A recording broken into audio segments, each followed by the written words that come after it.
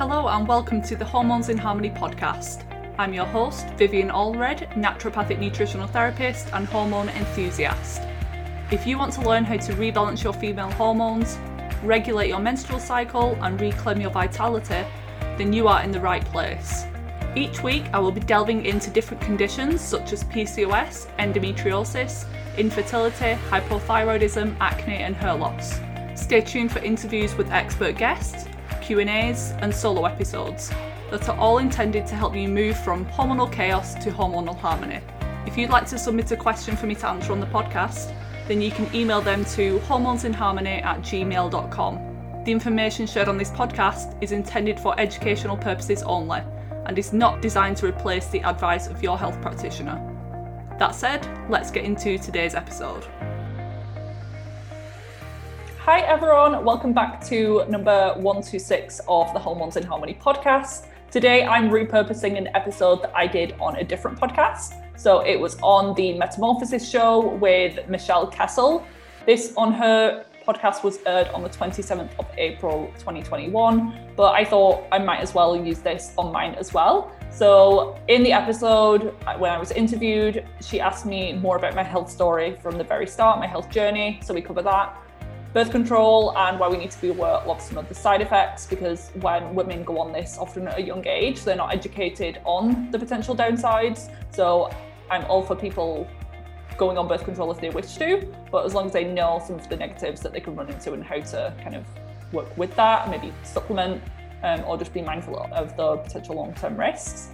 The importance of having a healthy menstrual cycle and a bit more education on the 4 phases of that. And that will allow you to start working with and being in alignment with your hormones instead of them working against you.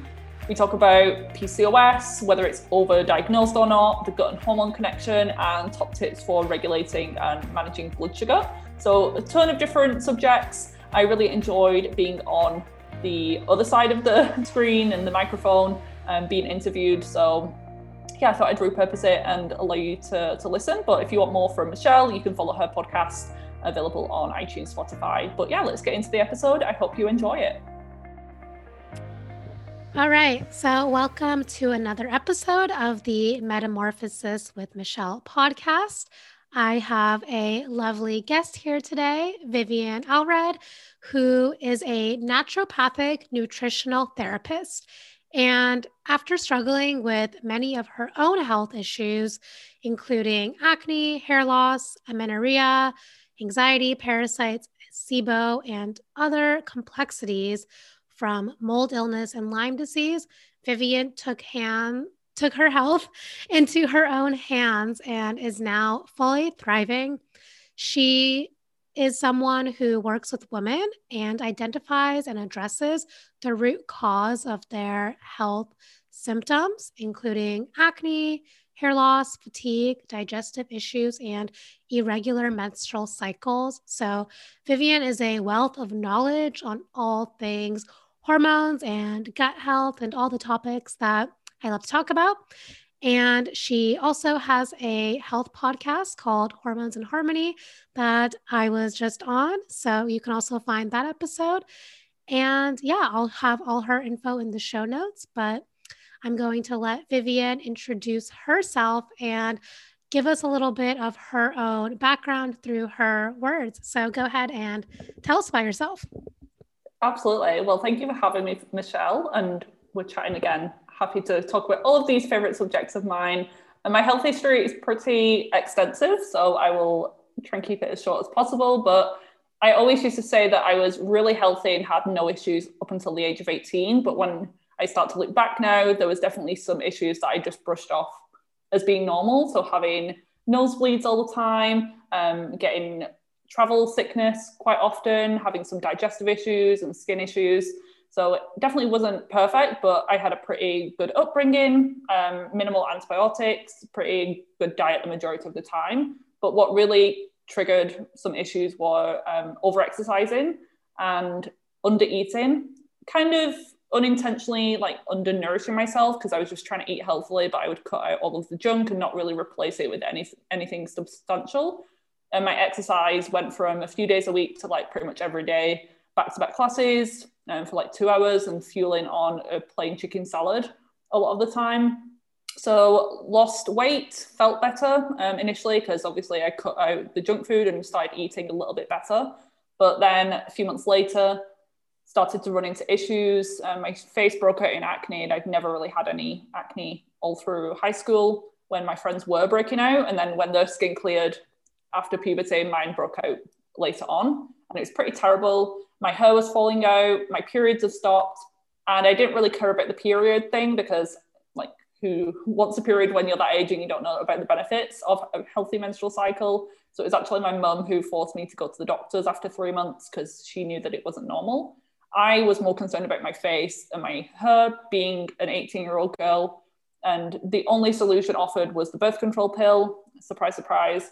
They said either birth control or wait and see what happens. They didn't give me any advice to not exercise as much. They honestly didn't ask one question about my diet and lifestyle, which commonly is the case. So I jumped at the chance of going on the pill because they said that it would fix pretty much everything. First pill caused major worsening of symptoms. So it's very strong estrogen or estrogen pill, Dianette or Diane. And I reacted very badly, developed depression within a few days. So again, my mum was forcing me to come off, even though I was trying to push through and told her it's fine, it will get better, but it wasn't. So I then swapped over to another pill called Yasmin, which I stayed on for about 2 years. And that did help to clear my skin. And I had a regular bleed every month. I thought it was a period, but knowing now what I know, it's just a withdrawal bleed from a medication. So it was really masking things very well. But then I started to develop other issues from being on the pill. So started struggling with anxiety, which I'd never had before, multiple food reactions, even to vegetables and things like that. I would get hives and I would just get things like headaches. My gut was more sensitive. And it wasn't until I, at age 19, went to work in America at a summer camp as a camp counselor, doing some fitness and things like that. I got very bad food poisoning twice in 2 weeks. I think at that point I'd contracted parasites and that really messed up my gut and caused malabsorption and other infections later on. And because of the state that I was in, so I was in Pennsylvania and then New York, I believe that I got Lyme disease when I was out there as well. So I was bitten around like 40 to 50 times by a mosquito in an Airbnb in New York City. And there is the belief that Lyme disease is only carried by ticks from deer and things like that, but it can actually be any vector insect. But I could have well had a tick bite as well, being in the middle of a forest pretty much for the whole summer. But I never had the bullseye rash or anything like that. And my health just slowly declined from that point. And when I got home, I was just constantly bloated, even drinking water, eating anything. My stomach would be like 9 months pregnant. And I started to change my diet because I couldn't tolerate pretty much anything. So I lost a ton of weight. And I was like, because I'm quite tall, I'm 5'11". I got down to, I think, like 9 stone, which is probably like 58 kilograms, which is very lean for someone like my build. And doctors were just saying, you're still within normal range, your BMI is healthy. I told them about the bloating, and a gastroenterologist said that everyone bloats after eating. It's normal, it's fine. I brought up things like parasites. They just brushed me off and left me out of the consultation room, unfortunately. So I went to see a nutritional therapist who helped me figure out that the pill wasn't doing me any good, that I had all of these infections based on stool testing. I had a ton of deficiencies and thyroid issues and adrenal, like all of the stuff that goes hand in hand with each other. And yeah, it was just an up and down journey for several years after that, just trying to heal my gut. But I was on this journey of like trying to balance my hormones because I was given a diagnosis of PCOS initially as well, based on my symptoms of missing period, hair loss and acne, and some elevated androgens on blood testing. So I was fitting the mold for PCOS, but I was trying to just balance my hormones and trying to heal my gut, but it would have to be like over and over again. I was just kind of doing the same thing and it would work, but then the symptoms would come back. And at that point, I'd started training to be a nutritional therapist myself because I was getting no real help. And I wanted to go deeper than what my practitioner was going, similar to your story. So I decided to train for 3 years. And with what I learned about that, I eventually found out, even just like a couple of years ago, because it was happening for a few years longer, that I was experiencing mold illness. And that was like a real root cause of my symptoms, and probably had been for a number of years, because I was in my childhood home pretty much. And it was quite an old home. It was built in the 1890s, I think. So we'd had known exposure to water damage under the basement, which had flooded seemingly around the time that my health started to decline. My parents' health got a little bit worse as well, never as bad as mine, because it can affect everyone a little bit different. And then the whole Lyme issue, I realized that I had issues with Borrelia, which is the bacteria associated with Lyme disease, and some co-infections. So only over the past 2 years have I known about this stuff. And after working on those things, the real root of the problem, I could keep my hormones in balance, and I could keep my gut healthy with minimal effort. So that's my whole thing now, not just managing and suppressing and kind of doing what allopathic or conventional doctors do in just giving you a herb instead of a drug to suppress a symptom. I want to know, why are your hormones out of whack in the first place? It's not that you're deficient in DIM or Vitex or Chaste or Maca or anything like that. It's that there's something going on, and I want to fix that problem rather than just band-aiding the issue. So that's what I do now, help other women do the same. I love that. Thank you so much for sharing your story. That is so powerful. And I think a lot of women are able to relate to that and are struggling in that loop of, oh, I'm taking all these herbs and stuff, but I'm not getting better. And it's like you said, because of that root cause approach. So, what was your kind of like big root cause? Is it the mold? Is it the Lyme disease? Or what do you think it was? I think the mold, honestly, because of what I've learned over the past few years. I've just been deep into the research. I want to know everything, because even throughout my studies, it was never mentioned at all the whole time. It might have been maybe in the research lecture about sinusitis that's reoccurring, or allergies. People can have an allergy to mold, but that's different to what I'm talking about. Mine's more of an immune suppression because of toxic mold exposure that's different to the outdoor molds that we all are exposed to. These are things like Stachybotrys and Aspergillus, ochratoxin. These mycotoxins can be produced by nasty types of mold in certain homes, and houses are getting worse these days.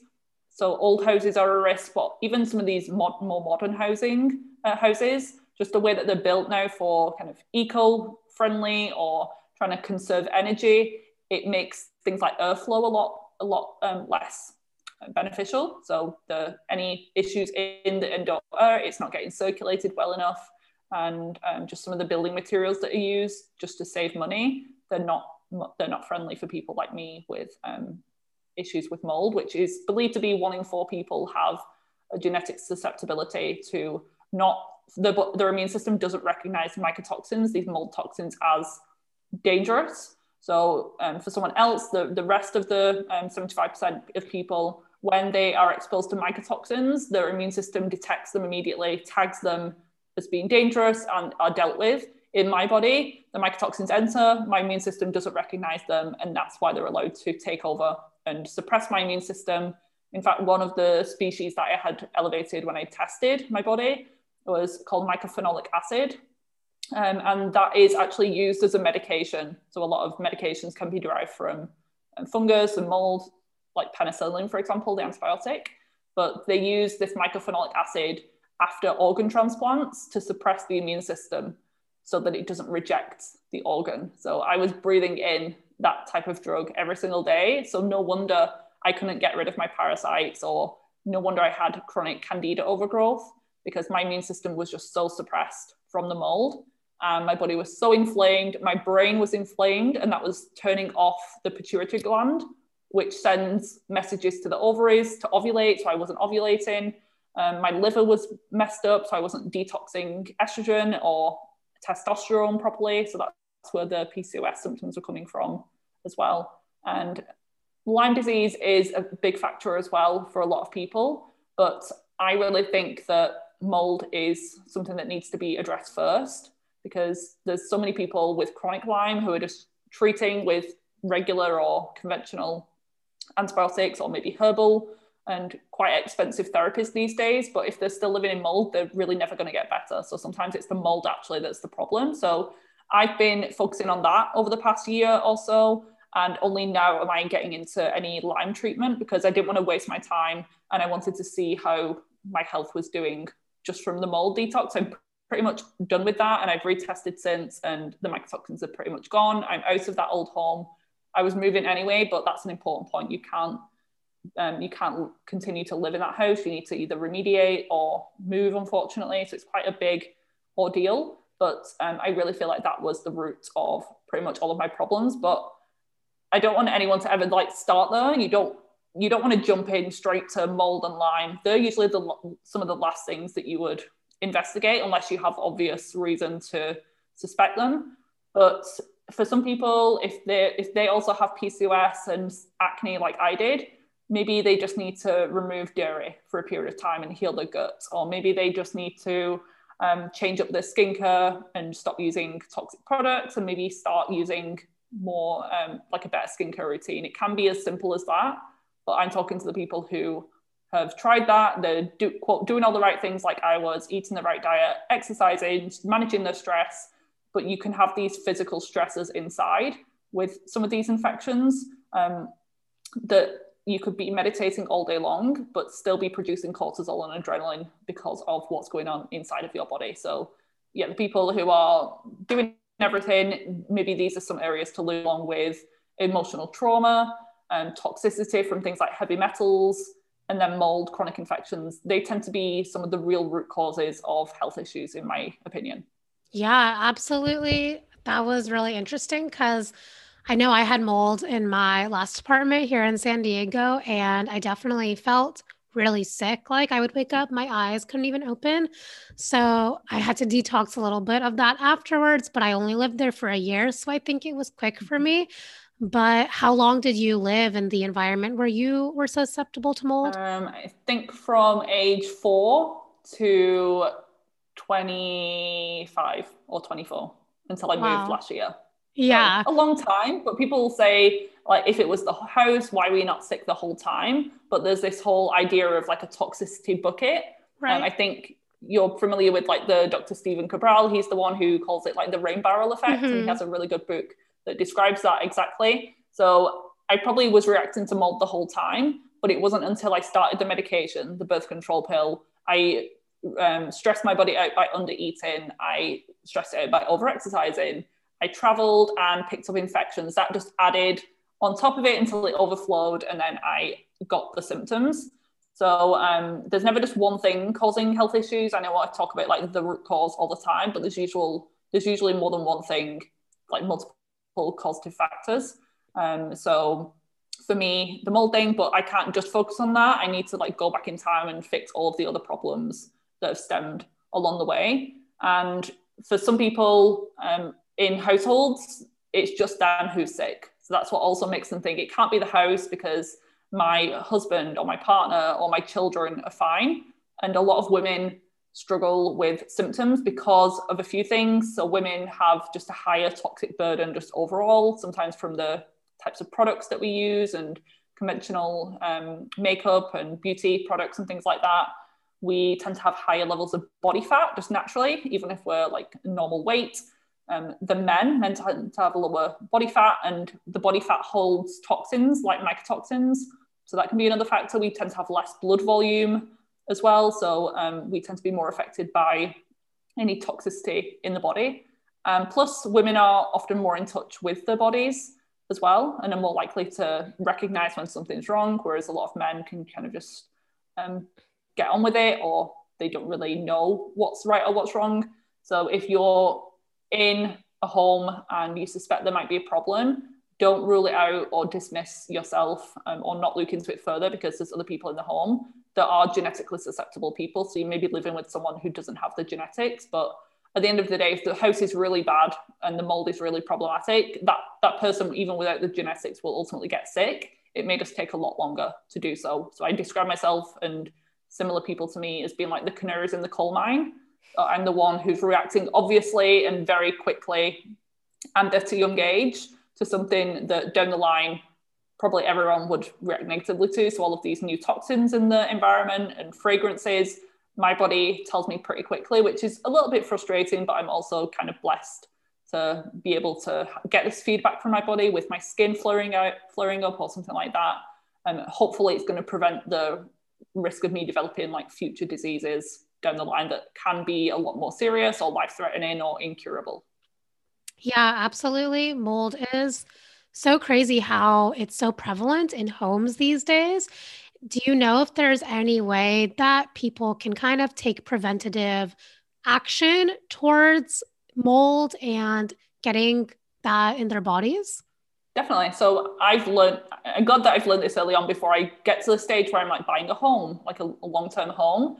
I'm just renting at the moment, but I'm got into the habit now of every month checking everywhere. So under the sinks in particular, in the bathrooms, just having a feel around under the material and under any products or anything, if there's any dampness or wetness, because you really want to nip things in the bud before they're allowed to get worse. Same with maybe a little bit of a shower leak. You'll be like, oh, it's fine. It's not a problem. I'll deal with it. Never, probably. So you want to just fix things now because yes, it's an expense and it's another job to do, but it's really worth it than having to rip out your whole bathroom and get a new one fit in, because sometimes, and a lot of the time, honestly, mold can be invisible. So in my previous home, there was a visible sign of mold. It was an old house, but everything was under the floor because there was like a crawl space underground. And that's what flooded a few years back. And then it was just never dealt with properly. The water was removed and bailed out, but it wasn't dried out properly. So that's within 28 to 48 hours, just a recipe for disaster and for mold growth.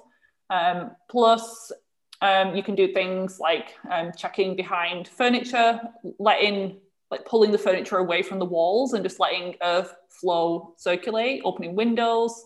You can use air filtration systems, but I would recommend getting a good one, and a lot of them are pretty pricey, so you're probably looking at over $1,000 for a good one. So it needs to be mycotoxin specific. It needs to be like down to a certain particle size. It gets a little bit confusing, but there's a ton of good ones in the US, like Air Doctor and IQ Air are some good ones. Getting outside as much as possible and just being aware of it, but not freaking yourself out, like scouring the whole house and being kind of hyper vigilant for mold, because that's not going to be helpful. But it's just maintaining your property and checking for leaks and things like that and getting on them as soon as possible. Yeah, those are some great tips because I don't think anyone does most of those things. I know I certainly don't. And I wouldn't unless it takes over your life and it's like the main focus, you just want to get better, you will do anything. So I don't blame people for not doing it. But if I could tell my younger self, or if I could give anyone's advice, just be proactive instead of reactive with all aspects of health. Absolutely. I totally agree because that's why it's important to have conversations like this and to learn these things, because the earlier you can jump on something, the better versus waiting for something worse to happen. So thank you for sharing that. I wanted to circle back on birth control because I know that this is such an important topic and a lot of women are on birth control and they want to get off of it, or they've just recently gone off of it. What is kind of like the main reasoning to get off the pill? And I never want to scare anyone with any of the subjects I'm talking about. So with the mold thing, it is a big problem and I wish more people are talking about it. So that's why I'm doing what I do. But yeah, I don't want to fearmonger people. It's even with the birth control pill, there's a time and a place for medication. I'm totally for conventional drugs and things like that, but we're just not taught the risk factors. Honestly, that's my biggest issue, is that when I got put on the pill, I was sold it to be this like miracle cure-all, fix-all for my skin and my hair, and it did help my skin. And again, there's a time and place for things like Roaccutane. If mental health is really an issue with chronic acne, then sometimes you need the antibiotics for an infection or something. But when I was given the pill, I wasn't taught about the risks. There might have been a mention of a slight increased risk of blood clots, or I'd heard things like that. But I was thinking, there's no family history of breast cancer. I'm fine. I'll be like one of the lucky ones. And if you look within the pill box, there's the insert with, it's like a 20-page thing in there giving all of the side effects, but whoever reads that? I definitely didn't. But even those things don't mention the less life-threatening symptoms or less serious symptoms, but more of like the chronic symptoms that people are dealing with on a daily basis, like hair loss or anxiety or IBS and digestive issues because of the pill, or the fact that it depletes your B vitamins and your zinc levels, the fact that your period might not return for 2 years after stopping it. So if you're coming off at age 35 wanting kids, and then you're freaking out and stressed because you're feeling like you're on this ticking time bomb with not being able to get pregnant. So it's those things that I wish would be mentioned. And if someone accepts all of that and is totally on board and knows the risks and maybe wants to take a B complex supplement whilst they're on the pill and maybe a probiotic, that's fine. But I was never taught any of that. So that's my problem. And at a physiological level, I didn't know that when you're on the pill, the bleed that you're having isn't a real period. It's just a withdrawal bleed from a medication. So it's not normalizing or managing your period at all. It's just a fake bleed, and your brain and ovary communication is shut down that whole time. So you're not ovulating. That's why it's great at stopping pregnancies, but it can take a while for that connection to reestablish again after stopping the pill, especially if you went on very young. It takes around 7 years for that brain and ovary connection to solidify. So if you start your period at age 13, for example, it would take 7 years. So you'll be age 20 before you've got a really strong ovulation and brain ovary connection going on. So if you go on the pill at age 15, you've only had 2 of those years. So when you come off the pill, you've got another 5 years before things potentially normalize again. So that's a really common issue. And a lot of women are going on the pill not even for contraceptive reasons anymore. They're going on the pill because they had acne, they have terrible period pain, or they have hair loss or hair growth on the face. All of those symptoms can be improved with sometimes just some simple nutrition and dietary change and supplements. And people are taught that, especially in like sex education at school, that we can get pregnant any day of the month, which is also not true. And it's just ridiculous that we're taught that, because some people are taking the pill every single day and suffering with the side effects of the pill, and not knowing that the female body is only able to get pregnant around like 5 to 7 days max every single month. It's actually the female body in itself, ovulation happens from 24 to 48 hours, but it's the sperm that can live within the body that extends that window a little bit longer. So if I knew that then, and I knew that there was different options than going on the pill, I would have totally done that. So I don't regret my decision, because it's taught me an awful lot about hormones and how amazing the menstrual cycle is. I used to hate having a period, but when I stopped the pill, I didn't have one for 2 years. Probably because of that brain and ovary connection, but also because I'd lost a ton of weight. My body was like very deficient. I had a lot of gut infections. So fertility, in my body's opinion, wasn't a top priority at that moment in time. So it was like, we'll deal with that later. Let's not get her pregnant at the moment, because she can't even like fuel her own body at the moment. So that's what can happen. And ovulation really is the star of the show. So when you're on the pill, you're not able to experience the amazing like fluctuations of the female hormones and the different cycles that we have. And I know you're into like cycle syncing as well. So when I started to learn that there was actually different things going on at different times of the month, I was like, what is this? We've not been taught anything like this. I thought there was just a period once a month, lasted a few days, and then it just came back again. But no, there's all of this amazing stuff. But when you're on the pill, ultimately you can't really benefit from that. There's a big increased risk of things like anxiety and depression. Sometimes people don't connect the two, because they maybe starting the pill when they're 16, but don't develop anxiety until they're 18.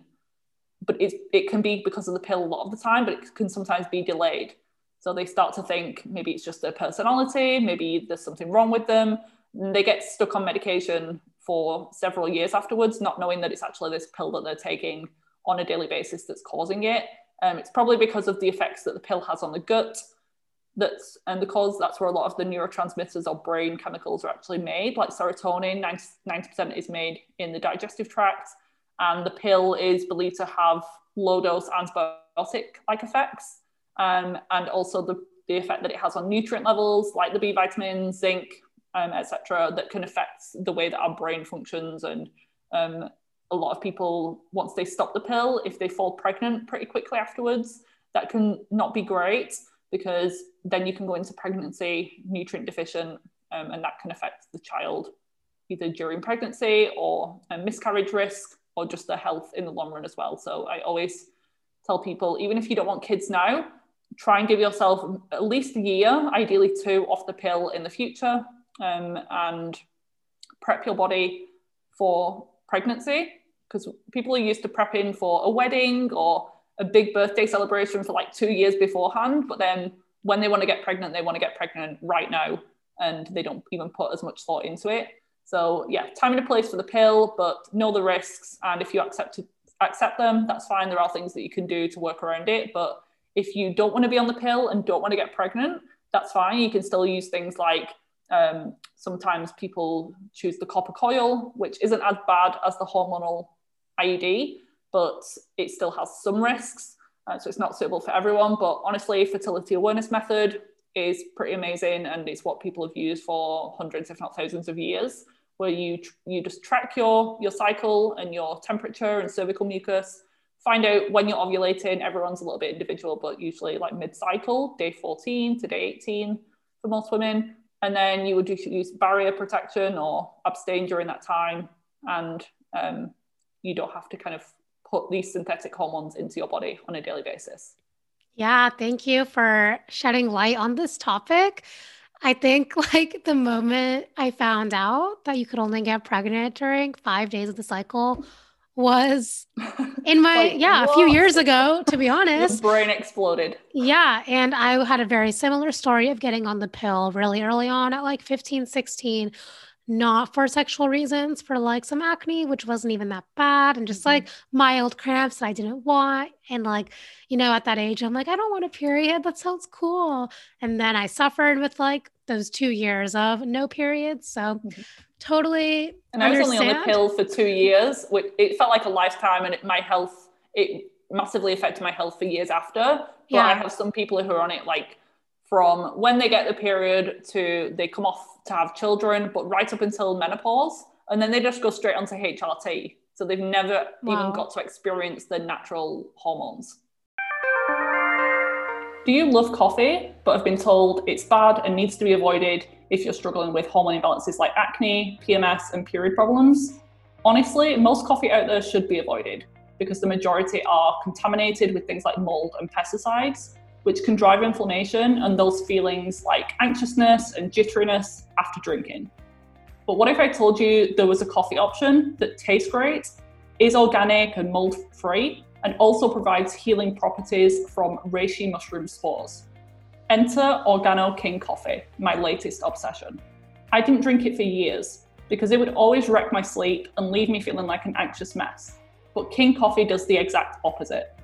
Don't worry, it's not one of those fake coffee alternatives made from herbs. And if you've tried other mushroom coffee brands out there, I promise this one actually tastes good and is way better and provides so many more health benefits. If you haven't already heard of the benefits of reishi mushroom or Ganoderma, then let me give you a quick overview.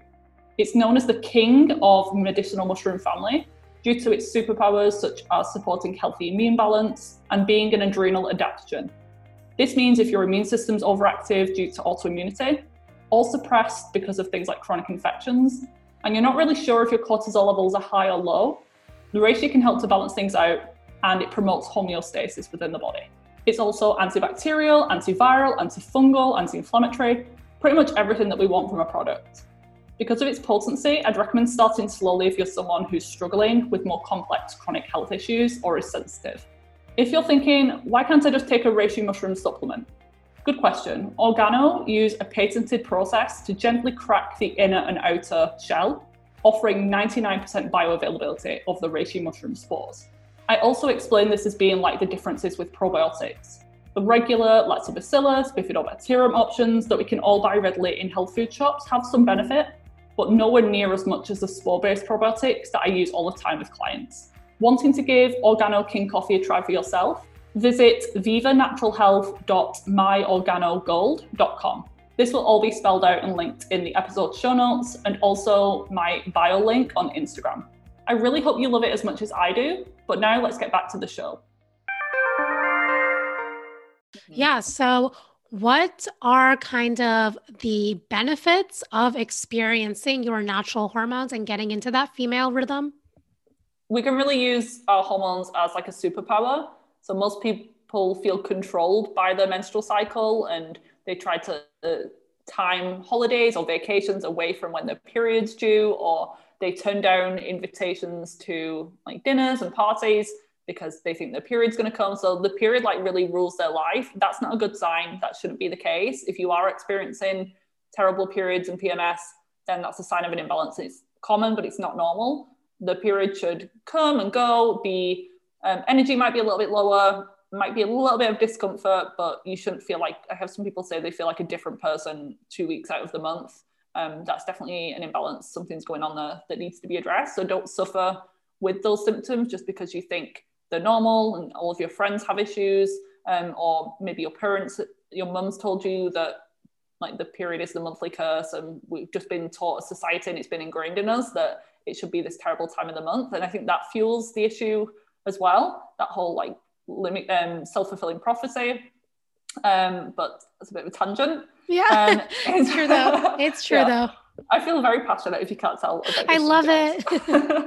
So knowing your cycle. So if it helps, I'll just go through like the main phases of the cycle. Yeah. So we'll start with what most people know and recognize and only think of, which is the menstrual phase, which is when you're bleeding. So they should be maybe like 1 to 5 days on average, 3 to 5 days on average, and shouldn't be too heavy, pretty much pain-free. And it shouldn't mean that you have to take time off work or take painkillers. That's a sign that something imbalance is happening. Usually it's due to something called estrogen dominance or estrogen dominance, which can be very high estrogen levels if you've been on the pill, or if you've got excess body weight, some things like that. They can cause you to have directly high levels. But most women I find have normal to high levels of estrogen. It's just that their progesterone levels are lower. They should be you should be estrogen dominant in the first part of the cycle, then progesterone dominant in the second half. So most of the hormonal symptoms come from that imbalance between the two. And then once the period has started, so I describe that as being like winter. It's a time where the hormones are at the lowest point and things are a little bit cold energetically in the body. So like lots of nice warming foods and rest, self-care is great during that time. But once the body knows that it's not pregnant that month, because the uterine lining is shed, there's been no egg fertilized, then the whole cycle starts again. So the brain starts producing FSH, estrogen levels start to rise again, the egg starts to kind of mature, and that's known as the follicular phase. And this can be up until ovulation, so maybe a couple of weeks. And then ovulation, that really is like the main star of the show in terms of a healthy menstrual cycle. When you're on a pill, this isn't happening, you're not ovulating, and that's why it works so well. Ovulation is like summer, so follicular is spring, and now we're in summer. Hormones are at the highest point. Symptoms can happen here because some people's hormones spike a little bit too high, particularly the androgen, which is the male hormones, testosterone, so they might get some breakouts during this time. Or it could be that the hormones are spiking, which is natural, but the liver can't keep up with the extra work. So it may be that they require additional liver support during that time. But that's when the egg is released, and that's the time where you're fertile. So things like cervical mucus might change. It might become more of a raw egg white consistency. So clear, stretchy, slippery, and that's designed to kind of capture sperm in the fallopian tube and keep it there until the egg drops and potentially there's fertilization that happens. But this is like a 24-hour to 48-hour period. And then after that, you go into the luteal phase.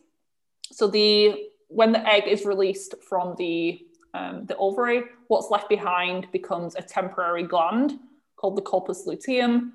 And this produces and secretes progesterone, which is a pro-pregnancy hormone, but it's also really important even if you don't want kids now or ever. It's anti-inflammatory, it's anti-estrogenic, so it keeps that estrogen in check, helps with stress and anxiety and sleep, all of the amazing things. It's my favorite female hormone.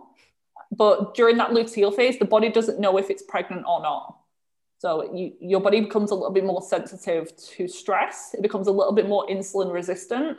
So that's the time when you want to kind of dial back a little bit on the exercise and do some more restorative forms like yoga, Pilates, and walking, as opposed to like stressful HIIT, boot camp, cardio type classes. And because you become a little bit more insulin resistant, and because if you were pregnant, then your blood sugar would need to divert and prioritize the baby a little bit more. So your cells become a little bit resistant to glucose. That's why sometimes sugar craving and binge eating and overeating can happen. And that's when there's an extreme level of this.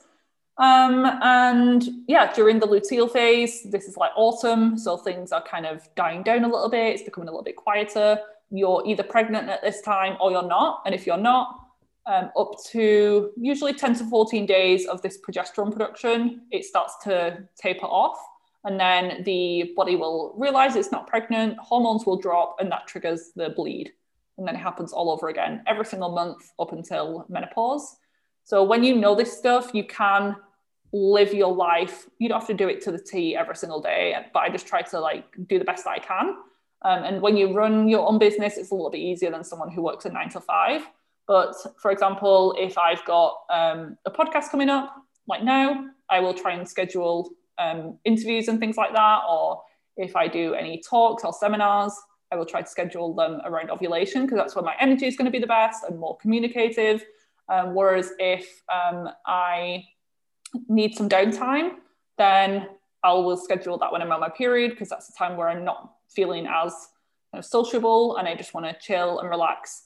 So you can eat certain foods at certain times as well. There's a lot of information about it, and I have a guide on my website on the free download section talking a little bit more about all of these phases if anyone's interested. But it's really amazing when you know this stuff, and honestly I wish every woman knew it, but there's probably people out there like shaking their head and hating me right now because they're like, I feel terrible all month long. But just know that that's not normal, and you can get to a point where you can experience and actually enjoy your menstrual cycle. Because sometimes when you don't know what you have until you lose it. When I lost my period, that's all I could think about every single day. My goal was to get my period back, because I'd never felt less feminine, and it was a sign that my body wasn't healthy, because it wasn't prioritizing having a cycle, and it was just a sign that my body wasn't working optimally. So if you are struggling with amenorrhea, which is missing periods, definitely figure out why that is. And try and get it back as soon as possible, because these hormones aren't just for pregnancy, they're for your mood, your bone health, your immune system, and just your overall vitality. So you want to make sure that you're thriving. Yeah, that was perfectly described. And I love that you mentioned that the hormones are more than just like for pregnancy and for all of that. They really are a telltale sign of how your body's health is doing. So I know that like low progesterone is probably like the most common thing. Is that something that you would agree on? And if so, what are your kind of like easiest top tips you would give to someone who suspects they have low progesterone? So yeah, a lot of people do have low progesterone, but again, they might be producing progesterone. So it's important to know if you are ovulating or not. That's step number one, because you can have a period every month or have a period, but not ovulate. So that's still not healthy. But if you ovulate, you will have a period or you will be pregnant. Like it has to be like for a healthy cycle, the ovulation is the start of the show. So in order to test ovulation, you can do things like basal body temperature tracking, or you can do a blood test or a urine test in the lead up to your period. So if your period's pretty regular, maybe 5 to 7 days before, or some people get the cervical mucus production, or they just feel like they're ovulating with little cramps in the ovaries, so the lower pelvis, or sometimes sex drive, or the breast hurts a little bit more. And then you can test a little bit after that and just see if you have ovulated, but that would only confirm ovulation, not predict. But if you're having a regular menstrual cycle, like 28 to 32 days around that time, and it's every month, then you probably are ovulating, but a lot of women, it's just a weak ovulation and they're not producing progesterone optimally. So that can come back to the health of the egg in the first place. things like mold exposure can damage eggs, as can environmental toxins and heavy metals and cigarette smoking and stress and trauma deficiencies. So improving the egg health, but that can take a while actually to influence your hormones. It will take around 100 days or 3 months.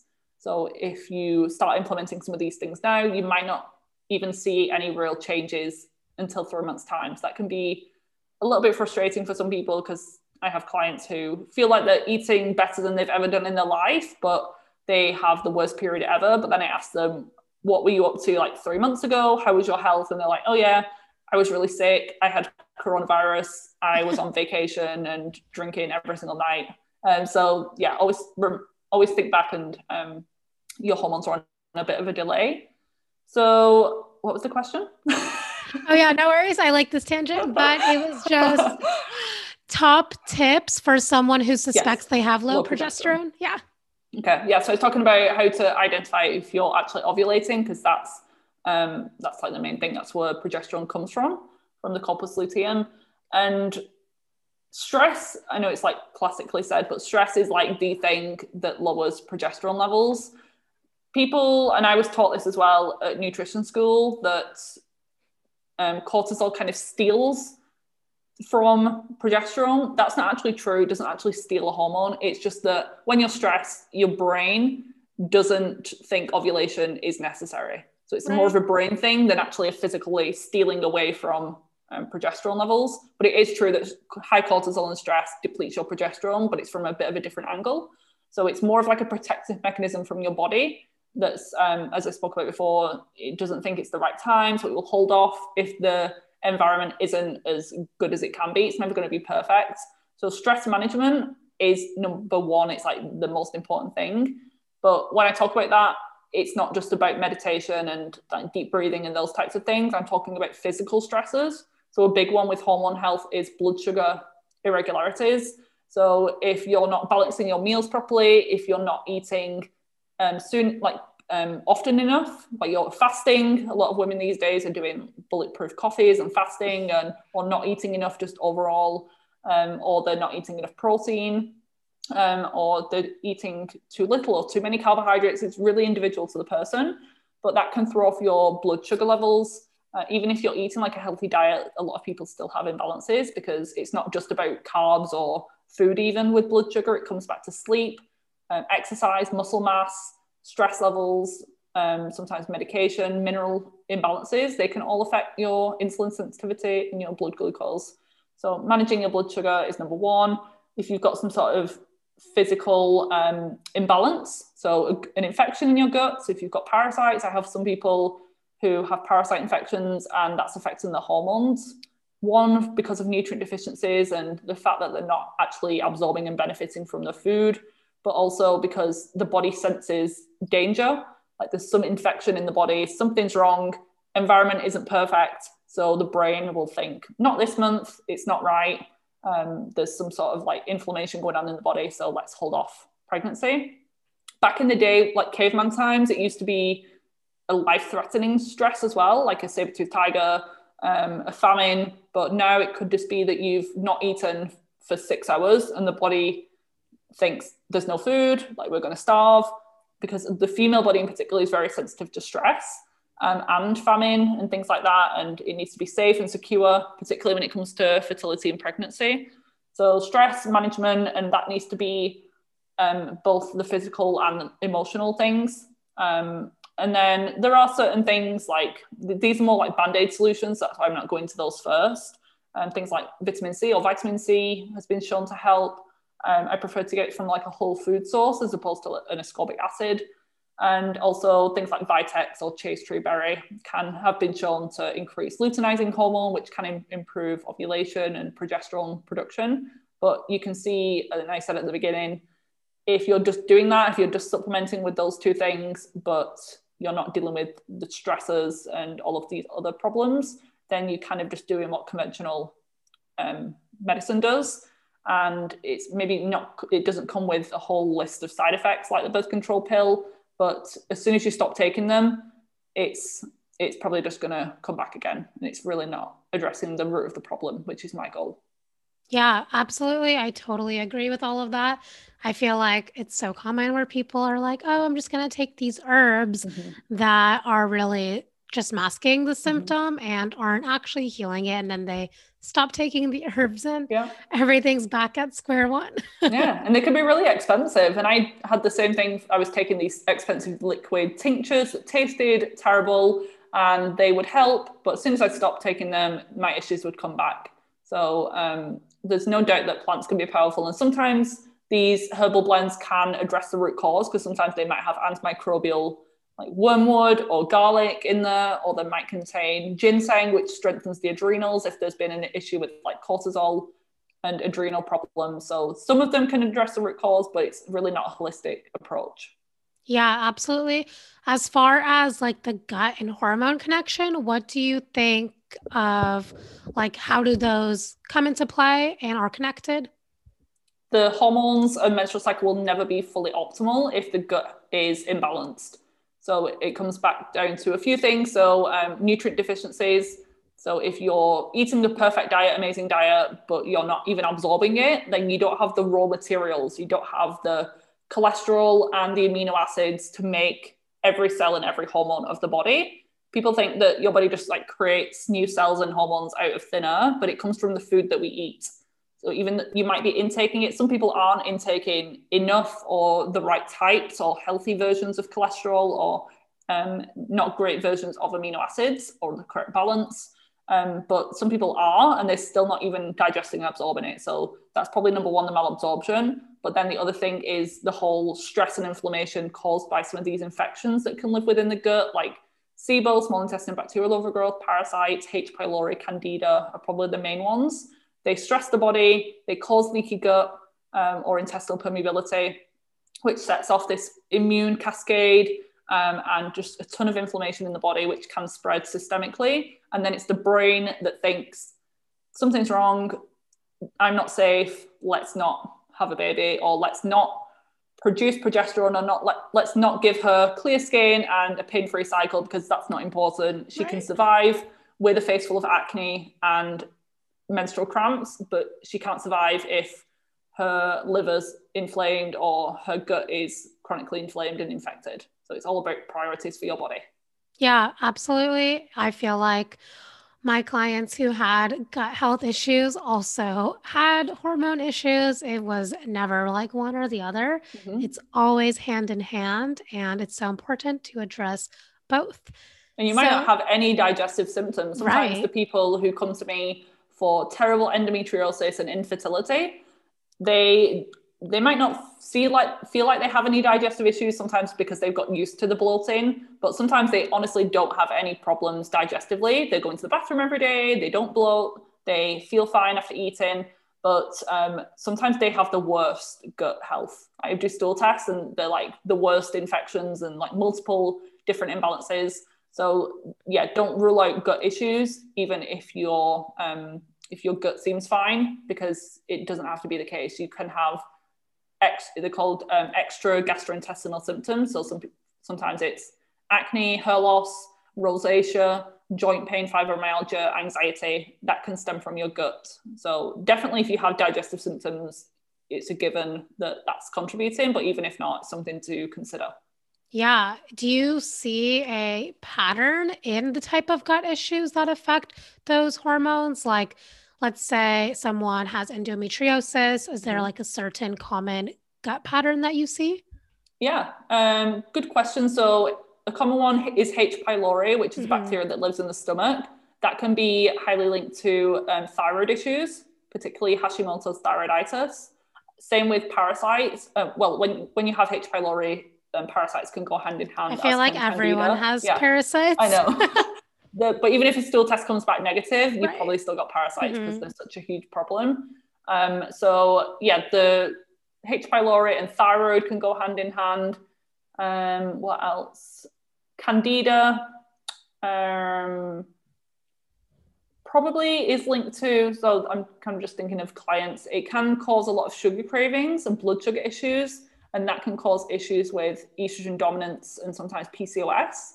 And people know if they have PCOS that blood sugar control and managing insulin spikes is really important. But if you've got a chronic candida infection, then that's going to make it very difficult. So it's not that candida causes PCOS. It's just that they can be intimately connected. I really feel like mold was some mycotoxins. It's a little bit of a different, it's not really a gut infection, but mycotoxins can contribute to things like endometriosis and PCOS, I found, because some of them are estrogenic. So these things that you're breathing in can promote excess estrogen within the body, but it's not the healthy types. And what's another one? Sometimes on a stool test, and when you have things like SIBO, it increases recirculation of estrogen. So there's a marker on a stool test that I use called beta-glucuronidase, and a lot of people have very elevated levels of that. And that causes them to, rather than excrete estrogen once it's been used, like it should be, because it's considered a toxin once it's been used for its daily functions, the body needs to get rid of it. But when you have bacterial overgrowth, particularly these bad types of bacteria, that process doesn't happen. And when that estrogen gets to the bowels, ready to leave, the bacteria get at the estrogen and allow it to get back into the body and recirculate. So I would say SIBO is potentially linked to estrogen dominance as well. And then the conditions like heavy periods, there's a big connection between low stomach acid, SIBO, and acne and rosacea. So they're just a few examples. Wow, that's really fascinating. I didn't know about those, so that's always interesting to learn. So I have a question on PCOS. I feel like so many women these days say they have PCOS. Do you think it's overdiagnosed and actually this many women have it, or is that just thrown around? Yeah, I find it's because I initially started specializing in PCOS because I thought that that was like the answer to everything. It was just that I had PCOS, but that's actually more of a symptom of something deeper. Same with PMS, PMDD, endo, they're all symptoms of something else. So keep digging. But I find that it can either be very overlooked and underdiagnosed in some cases. There's some women who they've been to doctors and specialists, they're at fertility treatment clinics, and no one's ever brought up PCOS to them. And they look like someone classically with PCOS. So it's just crazy that it can still be that overlooked. But then there's a lot, I think it's more common that it's overdiagnosed these days, especially in older women. So women in their 30s, after they come off the pill, a lot of women can go through a temporary hormone imbalance, just as the bodies are adjusting after being on the pill for several years. The body starts producing more androgens because the pill suppresses that, and it suppresses that brain to ovary connection. So when you come off it, the body is like, oh my God, I've been suppressed for so long. Let me just start pumping out all of this testosterone and just start kind of getting used to cycling again. And because the period can go missing for a few months or sometimes years, those are some of the reasons to diagnose PCOS. So maybe the acne the skin started breaking out, maybe the hairs started falling out because the hormones are changing, and maybe they have gained a little bit of weight because the body has started to kind of bounce back from being on the pill. Sometimes that can happen, and they're not cycling. So then they've got like 4 things showing the doctor that they have PCOS, but it's just a temporary thing. So many women who get diagnosed and then get sent down the line of fertility drugs and IVF, and they actually get put on metformin, they actually don't have PCOS. If you do have PCOS, it's more likely to show earlier on in life. It's not impossible for it to start later, but most likely symptoms start around puberty, with things like acne during that time and irregular cycles from the get-go. But if you've had perfect periods initially and then just went on the pill for other reasons, then you probably don't have true PCOS. You've probably just got a temporary hormone imbalance. But yeah, there's other conditions like hypothyroidism that can look very similar. There's a lot of crossover between the two, because having a sluggish thyroid can also cause you to not ovulate and have hair growth or hair loss, and weight gain and things like that. A condition called hypothalamic amenorrhea, where someone's lost their period because of stress. So I think I actually potentially had that alongside PCOS early on, with overexercising, undereating. A lot of those women are normal to underweight, but there are people who have PCOS. People always think that they have to be overweight or obese, but there's actually like lean PCOS as well. So I would say most people are overdiagnosed. And to me, I'm not massively concerned anymore about labels, because at the end of the day, well, I'm not a doctor anyway, so I can't diagnose. Right. And people come to me with like a list of like, I have this disease and this condition, like a page long of notes, but I tell them like, it's obviously interesting and I'm going to take into consideration, but I want to know what person has the disease rather than what disease has the person, because my goal is to just address the whole body anyway and just get the body working better. And sometimes these seemingly random and separate symptoms can just clear up when you stabilize the blood sugar and fix the gut. So I always start there. And then there might be something that we need to troubleshoot a little bit later, but a lot of the time that's not even necessary. The body just starts working and it can heal on its own when you remove the roadblocks and the stressors and add in what it needs in terms of nutrients or stress management practice, more sleep, all of that. The body can heal. Right. It's so powerful how the body can heal when given the right environment to heal in. Exactly. And I love that you said everything's so connected, because it's so true. You can be diagnosed with X, Y, and Z, but it's really just one main thing. So you mentioned you start with the gut and blood sugar. What are your top 3 blood sugar healing tips? So a lot of people undereat protein, I find, and they might be eating. So I tell people to have a protein-rich breakfast. I honestly believe breakfast is the most important meal of the day because it sets up your blood sugar for the rest of the day. So if you don't eat breakfast or you eat an imbalanced meal, you might feel fine in the morning because a lot of people don't have an appetite first thing, or they feel fine. They get a little bit of energy rush from maybe the bagel that they're eating. But then it's later on in the afternoon at 3 to 4 p.m. or when they go to bed at night that they get some issues in terms of a crash of energy, a sugar craving during that time, or they can't get to sleep, or their sleep's messed up. They're waking to go to the bathroom multiple times. That can actually be due to the breakfast or lack thereof first thing in the morning. So don't just focus on how you're feeling now, focus on the rest of the day and how you're doing. So starting your day with breakfast, and every meal aiming to have like 20 to 30 grams of protein. So that doesn't mean, because sometimes people get mixed up with like grams, like weight of a chicken breast. I don't mean that. I mean the amount of protein within the chicken or eggs or whatever they're having. But sometimes I tell people to eat eggs for breakfast and they'll literally have like 1 egg, and that's not enough protein. So that's like 7 grams, whereas we want like 20 to 30 grams per meal. So sometimes tracking for a few days can be useful, but you need to be careful because some people get a little bit obsessed with that. And I've definitely been there as well. So sometimes just doing it for 2 full days and then seeing what you're actually reaching, because some people eat a lot of food, but they don't get enough calories in. And people are surprised that they're only eating like 1,400 calories, even though they're eating all of these big meals regularly. So it's worth doing a little bit of an experiment, but then just deleting the app and being more intuitive. I'm not a fan of like very frequent eating unless there's a specific reason for that. So I'm not into snacking much. And I believe that we should be able to have like 3 meals a day and be able to survive in between without like feeling like we're going to die or pass out from exhaustion or low blood sugar. But sometimes it's necessary to kind of work towards 3 meals a day, and it needs to be a slower process. I wouldn't go longer than probably 6 hours without food, because that can, again, drop your blood sugar, stress the body. The body feels like it's in a famine, even though you obviously know that it's not.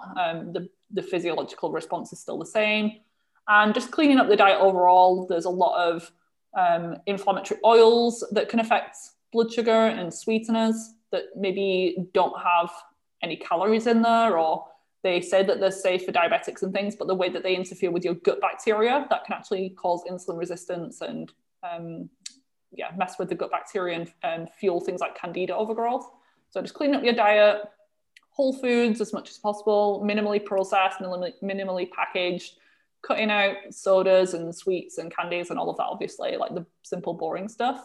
But even some of these like natural, gluten-free, not natural, but like seemingly healthier gluten-free products and new companies that are coming out, a lot of them are just still full of crap, honestly, and just as bad as the original. But just because they're gluten-free, people assume that they're healthier. So don't fall for that marketing scam either. Yeah, totally. I think that's something so many people fall for. And I always like to tell people, look at the ingredients of what you're eating. And if you don't know what it is, your body doesn't know either. So even if it says like whatever fancy flour, there's probably some weird chemical added to that as well. Or there's like 20 ingredients. I always say like a minimal ingredients list. An apple and a steak doesn't have an ingredients list. Exactly. It just is ingredients. So that as much as possible, but also not becoming like too perfectionist and too strict about it, because that stress can increase your blood sugar as well. Totally. Those are such good tips.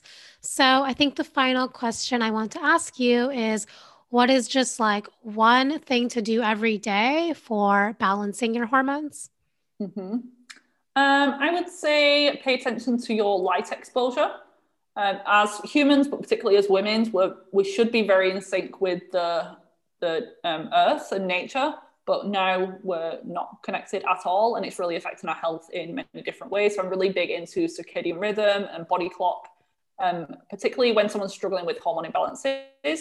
And when people aren't on the pill and they're healthy and cycling naturally, a lot of women tend to cycle together. Or if you've ever lived with like a group of women, or you've got sisters or your mum, you tend to all kind of sync up together. And that's just a sign that things like the circadian rhythm and body clocks can be playing a role.